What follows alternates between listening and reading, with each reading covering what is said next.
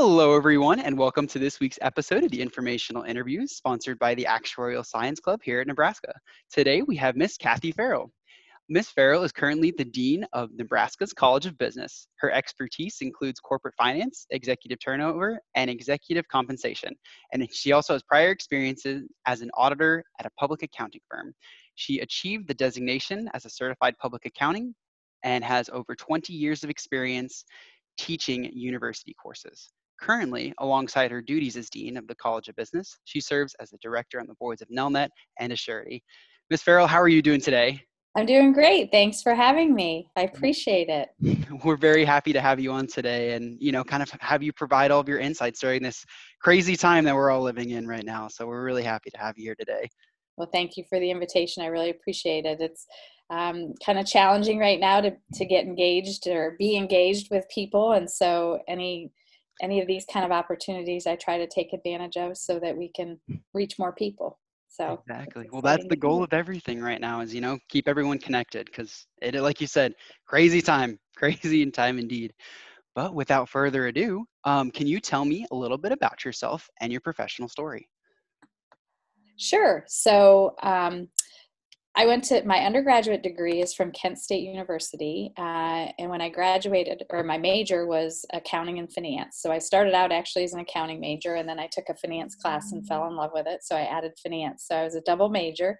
But I began my career in public accounting. So I sat for the CPA exam and passed the exam and then earned the designation with 3 years of experience. So I started out in the Baltimore office, and then transferred to the Atlanta office with what's now KPMG.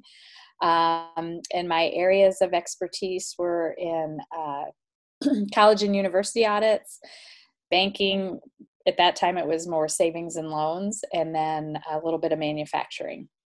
And so when I was in my third year public accounting in Atlanta, I started thinking about what did I really want to do when I grew up, and that's when I decided to pursue a PhD. And the reason I pursued the PhD was because I ultimately wanted to become a college professor, and to be a professor at a at a 4-year institution, you really need a PhD. So for the most part, especially back then, and so I went to graduate school at the University of Georgia and decided to pursue finance instead of accounting because that was really my love from a pure academic perspective. So accounting was a great foundation for both the graduate work as well as professional experience, but I really wanted to study and teach finance. So earned my PhD from the University of Georgia. When I went out on the job market, I looked nationally and came to Nebraska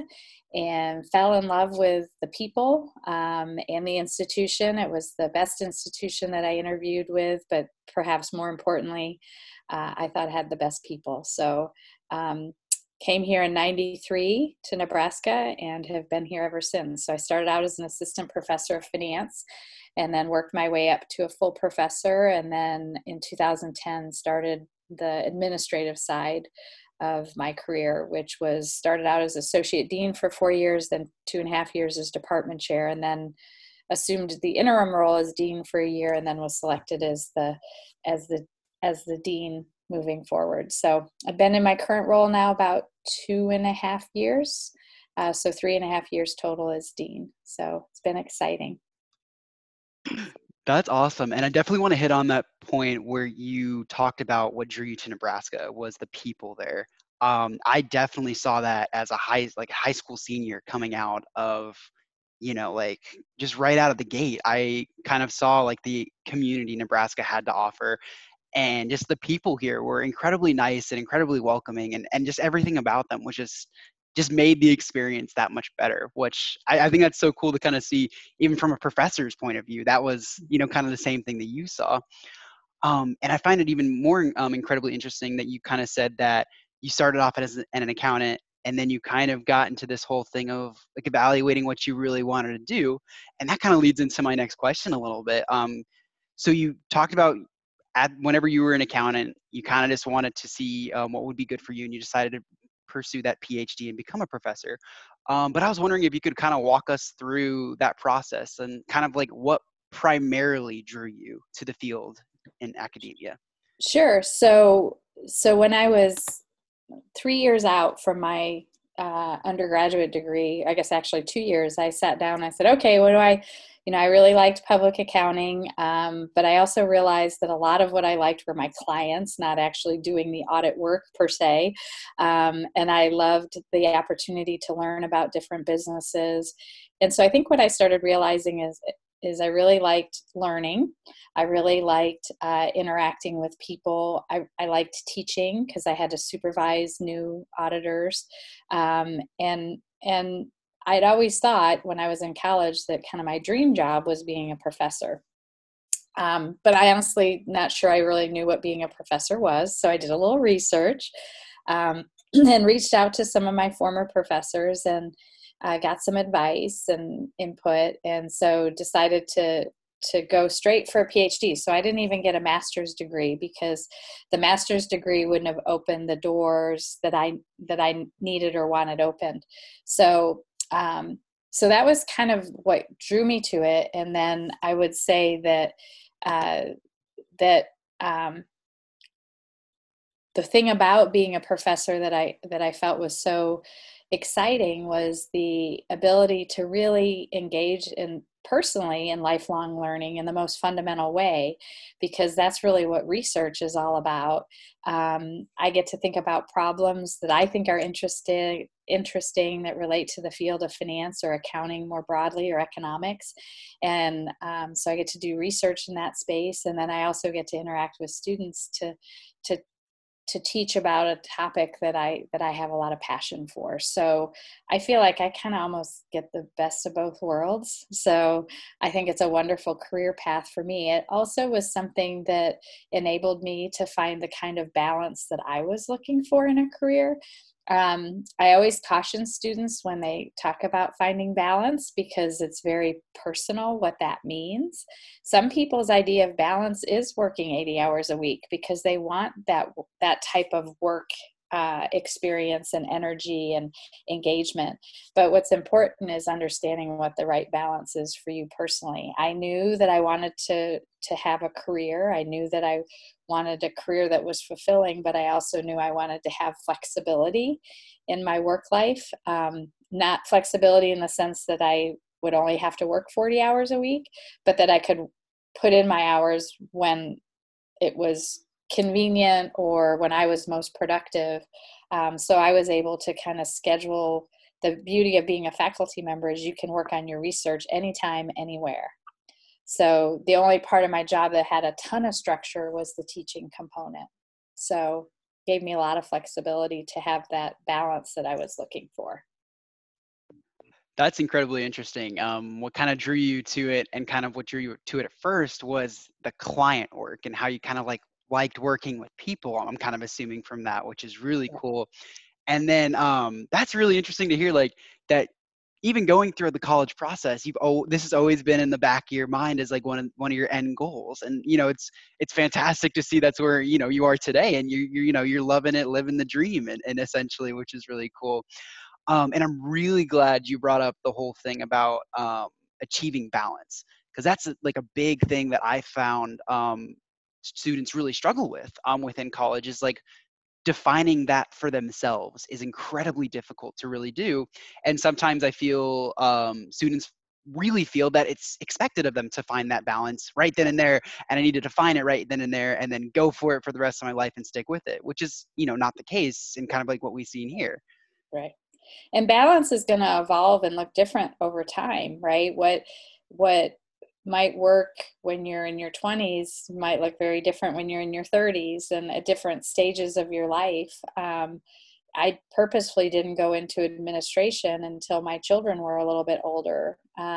Probably, perhaps my youngest would say that I went into it a little too soon, because I lost some flexibility. But by the time I, was thinking about it, I was further along in the family space that I felt I could make that trade-off. So I think the other thing to recognize is balance is, again, it's not, 40% this, 40% that, 20% that. It's really about how is it going to evolve over time.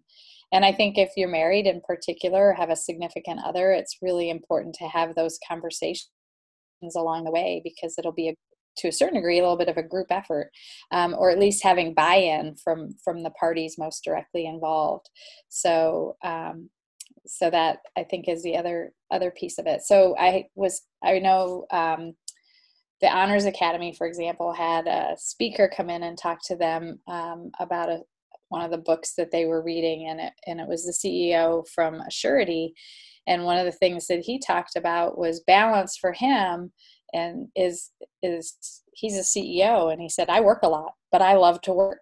And he said, so my wife and I had a conversation very early that I wasn't going to be home every night by 5 o'clock, and I wasn't going to necessarily be able to be the primary caregiver, but that was a joint decision that was made. So I think those are just really important conversations to have, and you may not know what it's going to exactly look like, but communicating about it is critical. Exactly. I mean, open line of communication for anything that you do, personal and professionally, is a key skill that you need to be able to develop early on. Because, like you said, it lays out kind of the groundwork for everything and the expectations for whether it be a project or a relationship that you have with a significant other.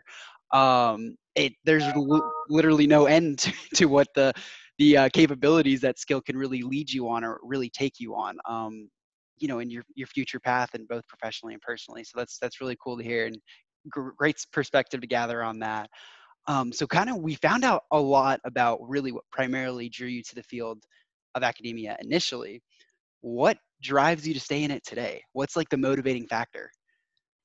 So I've always thought of education as kind of being the great equalizer.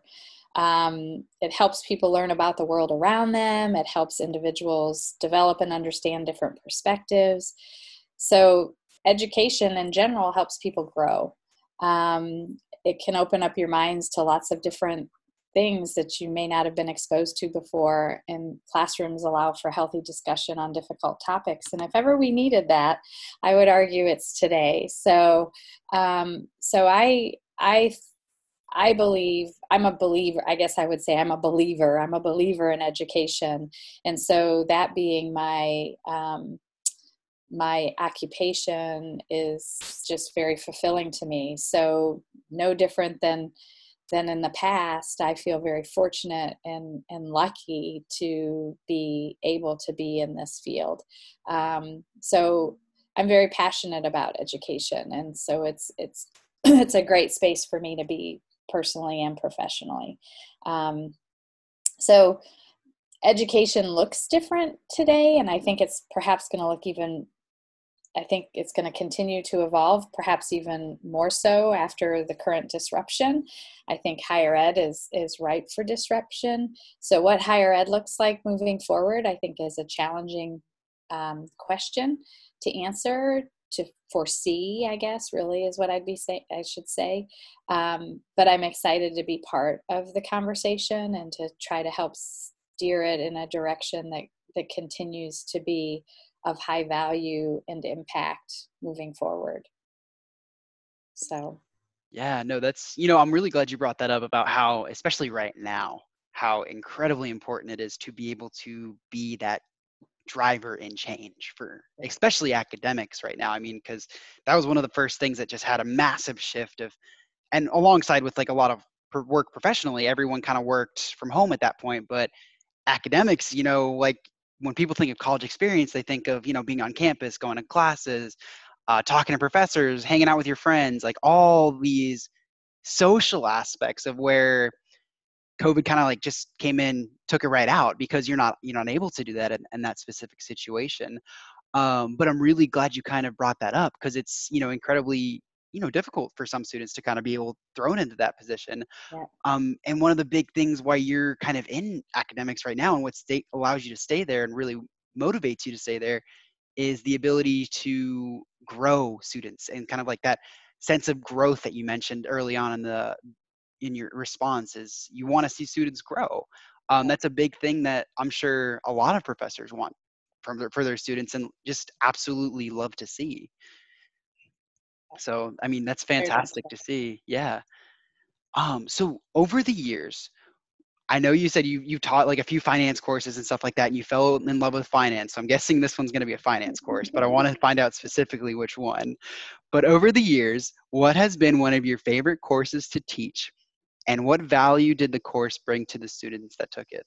Sure. So, just to give you perspective on what I've taught, I primarily teach in the finance area, and I've taught all levels. I've taught PhD, MBA, and undergrads.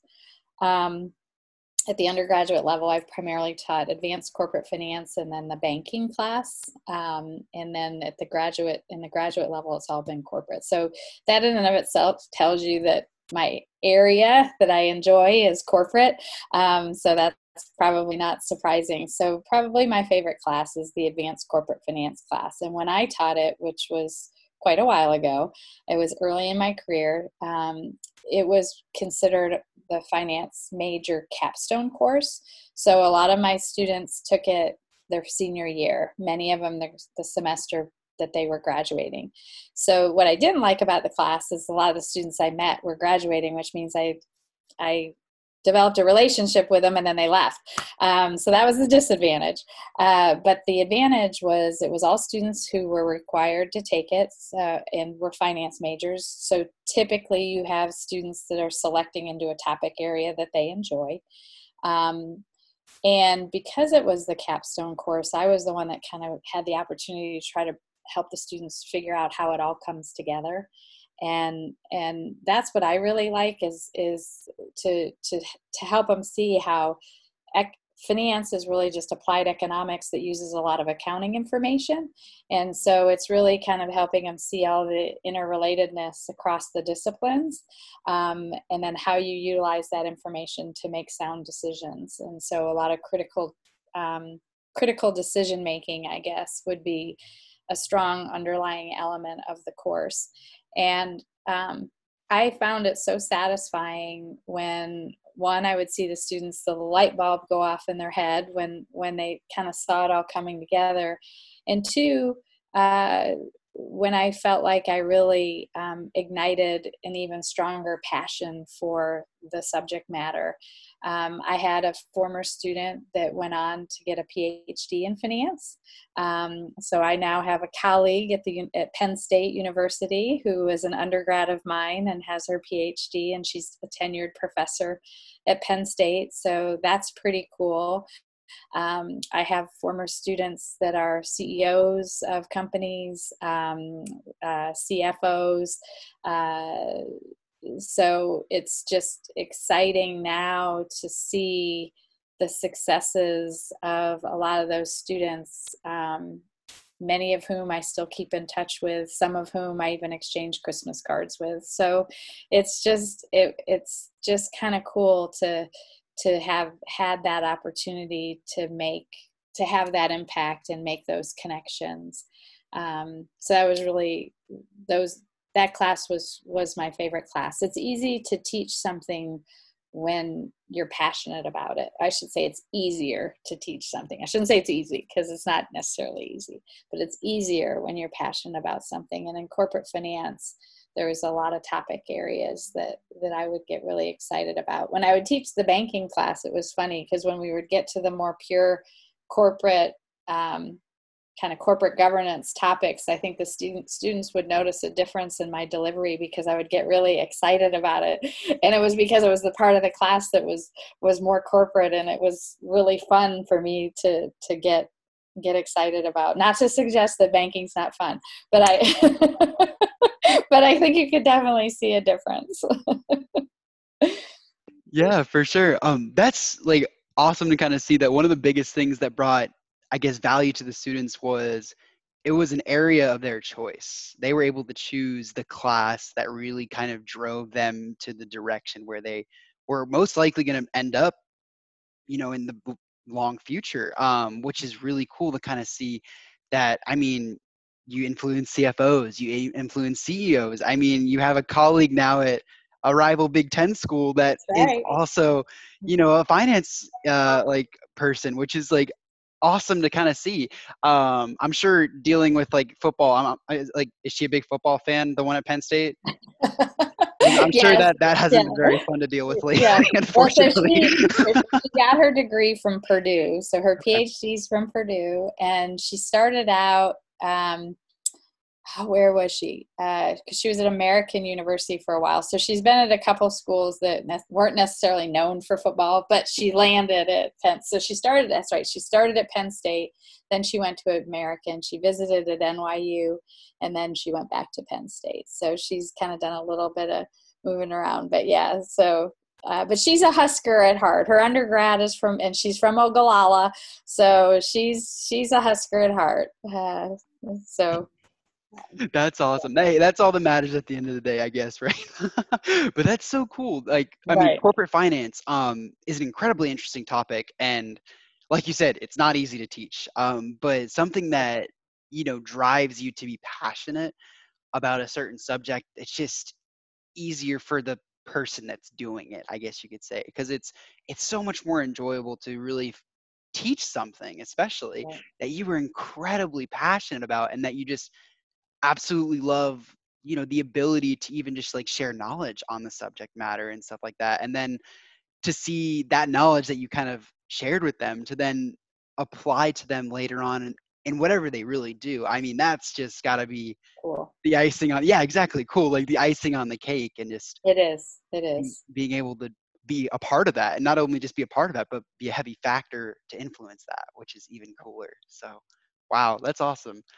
So you kind of touched a little bit upon this question a little bit before. You kind of said that you were basically unsure of how we're going to change. So I don't know if we're Oh, like able to dive too deep into this, but how do you see COVID-19 really having an influence on universities' future operations, whether it be Nebraska or just universities in general? sure. So when you think about that question, you can really think about it in well, at least two different ways. But one is the impact on operations, which I would argue is really kind of more the day to day in terms of how it functions. And certainly in the near term, what you're going to see is an increased focus from a safety perspective as it relates to health safety. So you're going to see universities implementing policies and procedures that relate to masks, that relate to social distancing, that relate to potentially event size. That's still kind of up in the air a little bit in terms of how that would be impacting. You're going to be looking at new guidelines around how facilities are cleaned.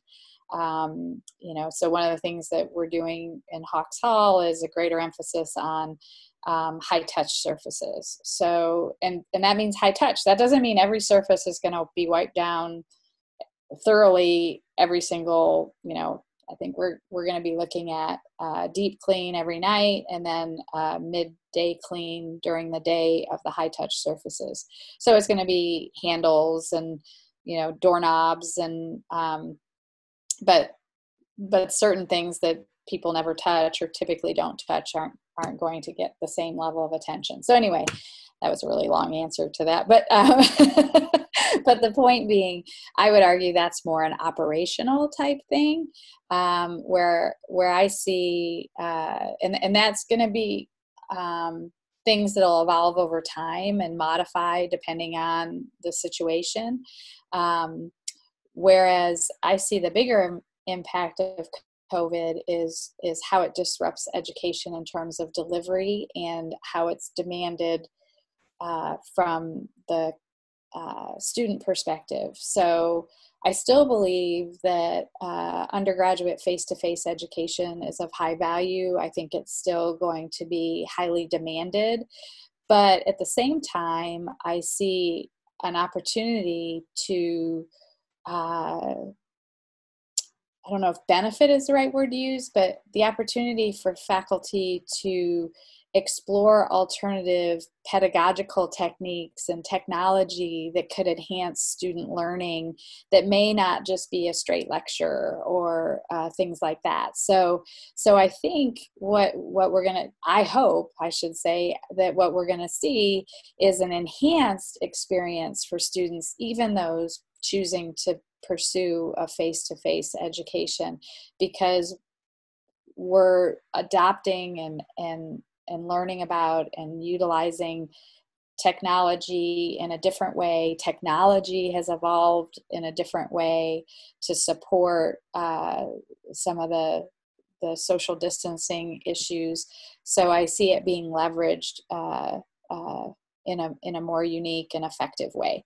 So I see that at the undergraduate level. At the graduate level, my expectation is it's already been moving in this direction, but I think it's going to continue to move, at least in business, to a greater emphasis and demand for online education. We've already seen that anyway. Partly because of the flexibility it provides to students who have full-time jobs. They don't want to stop working and come back full-time. So I see online education to continue to expand in the graduate space and continue to be highly competitive, which it already is, like online MBA programs. There's a lot of schools in that space. So I see that as being just accelerated, the push for that. There are some individuals that are, I don't know if advocating is probably not the right word, but maybe predicting is a better word, that higher ed is going to end up where you have colleges and universities partnering with businesses, like an MIT partnering with Amazon or something like that, where they partner with a company to deliver education. And that may in fact happen, but the concern, or I should say the role that I still see for like a University of Nebraska, is we have a land grant mission, and our mission includes maintaining access. And so it's really important that we don't lose sight of accessibility, because I believe education is the great equalizer. And so we need to make sure that people still have access to higher ed. I mean, right now, I mean, it's more important than ever, especially kind of like what we're seeing. Education is very important to kind of make sure we're all, making sound decisions and still, keeping ourselves developing. Because like that's one of the big things is why we go to college. We want to develop ourselves into better professionals, better people. Because I think that's one of the big things that I've always kind of thought about college is I love to learn. I've always loved to learn, and I want to keep learning. And that's one of the big things that college offers. It offers that availability to really challenge yourself every single year and to grow even more every single year. And I'm really kind of glad you brought up how this could really disrupt the delivery of how education kind of really shapes itself in the future, essentially. Because there was a lot of talk about how online classes, like before all this happened, about how a lot of people, like a lot of my friends, say they enjoy online classes much more than the in-person lectures. I guess I'm like old school. I really love the in-person lectures, and I will avoid an online class at all costs or something like that, because I totally prefer the in-person experience. But given the situation that we have right now, we have to be able to adapt. And that's one of the big things that I think could really, I mean, personally, I mean, this isn't like, me saying like it's going to happen or anything like that. That universities are going to have to adapt to students' needs, because being online could really, like you said, a lot of people with full-time jobs pursuing a master's in business, that's really kind of one of the only opportunities they might be able to have to pursue a master's. Is that what you've seen in like current cases right now?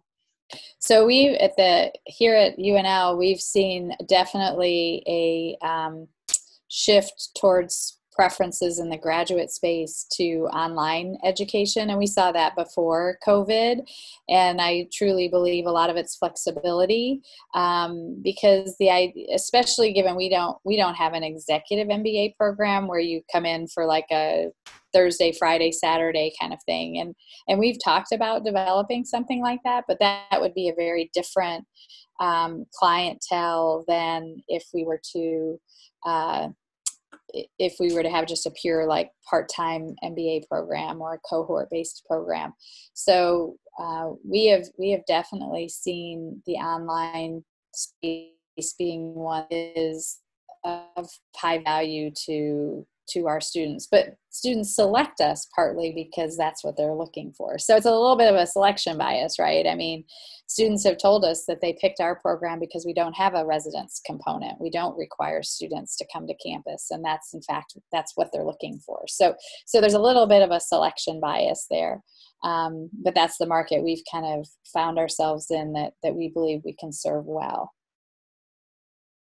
Fantastic. That's really cool to kind of hear and see how that really impacts us in the long run, but just kind of everything in general. So that's awesome. Cool.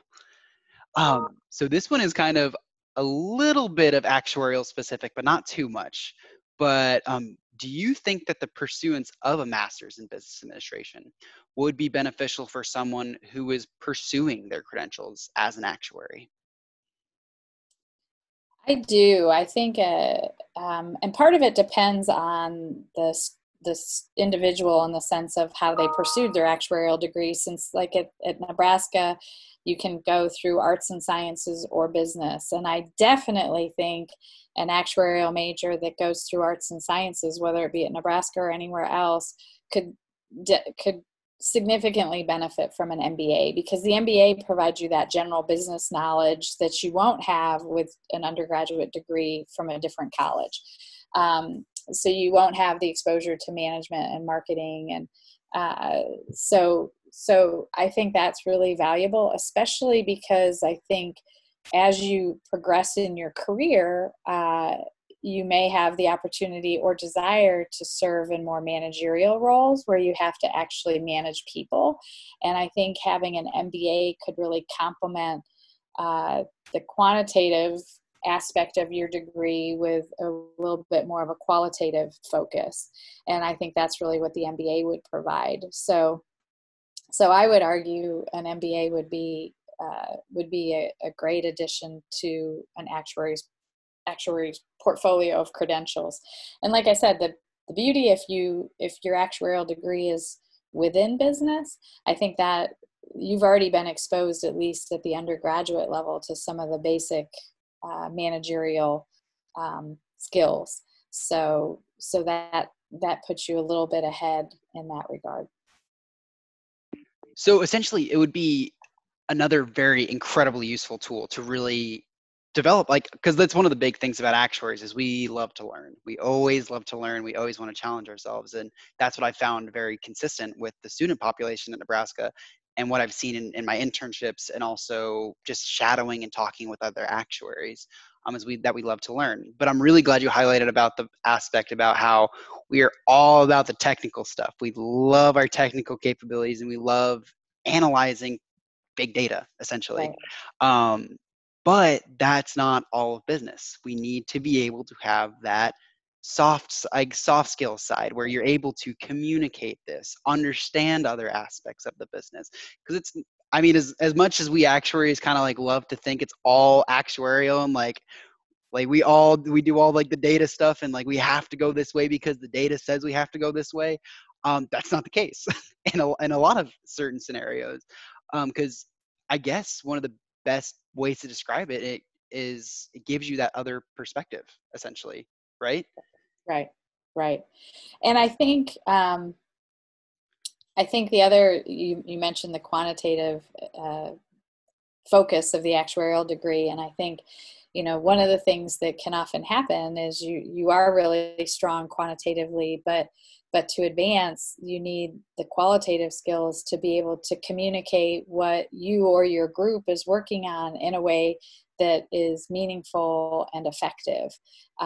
So just to give you an example, in accounting, the Department of Accounting at the undergraduate level is implementing a new course requirement that's entirely focused on oral and written communication as accountants. And 5 weeks is focused on written, and then 5 weeks is focused on oral, and 5 weeks is improv. And the idea is to basically help students learn how to communicate on their feet, because quite frankly, if you can't communicate, it doesn't really matter how strong your technical skills are if you can't communicate what you've done. And so I think it's recognizing the importance and value of those two things that are really kind of interrelated.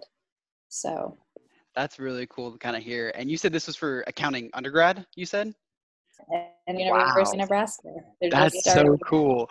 Yeah, yeah, I it wish we is could have pretty something like cool. that for actuarial science too. I think that would be really cool. Like, I think the challenge actuarial science has is you guys already have so much that's required. There's not much flexibility left in your program. that is Once, very true. yeah. So That it's is very true. kind of, and I think that's where your question about a graduate degree comes in, because I think that's where you guys can benefit more from some of those kind of graduate degrees, because you just don't have the flexibility at the undergraduate level to pile anything else on. Um, so, Well, but that's really cool to kind of see just in general how the College of Business like is able to identify these areas in which we could really develop, the students to be even better than what they are today, which, is what the goal is to really just yeah, go in, develop and exactly. be better. So that's fantastic. So And then, so last question.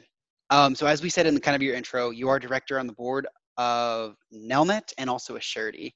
Um, so what do you find is the most intriguing, like as a board member of both of these companies, what do you find is the most intriguing of the world of like data analytics within these companies?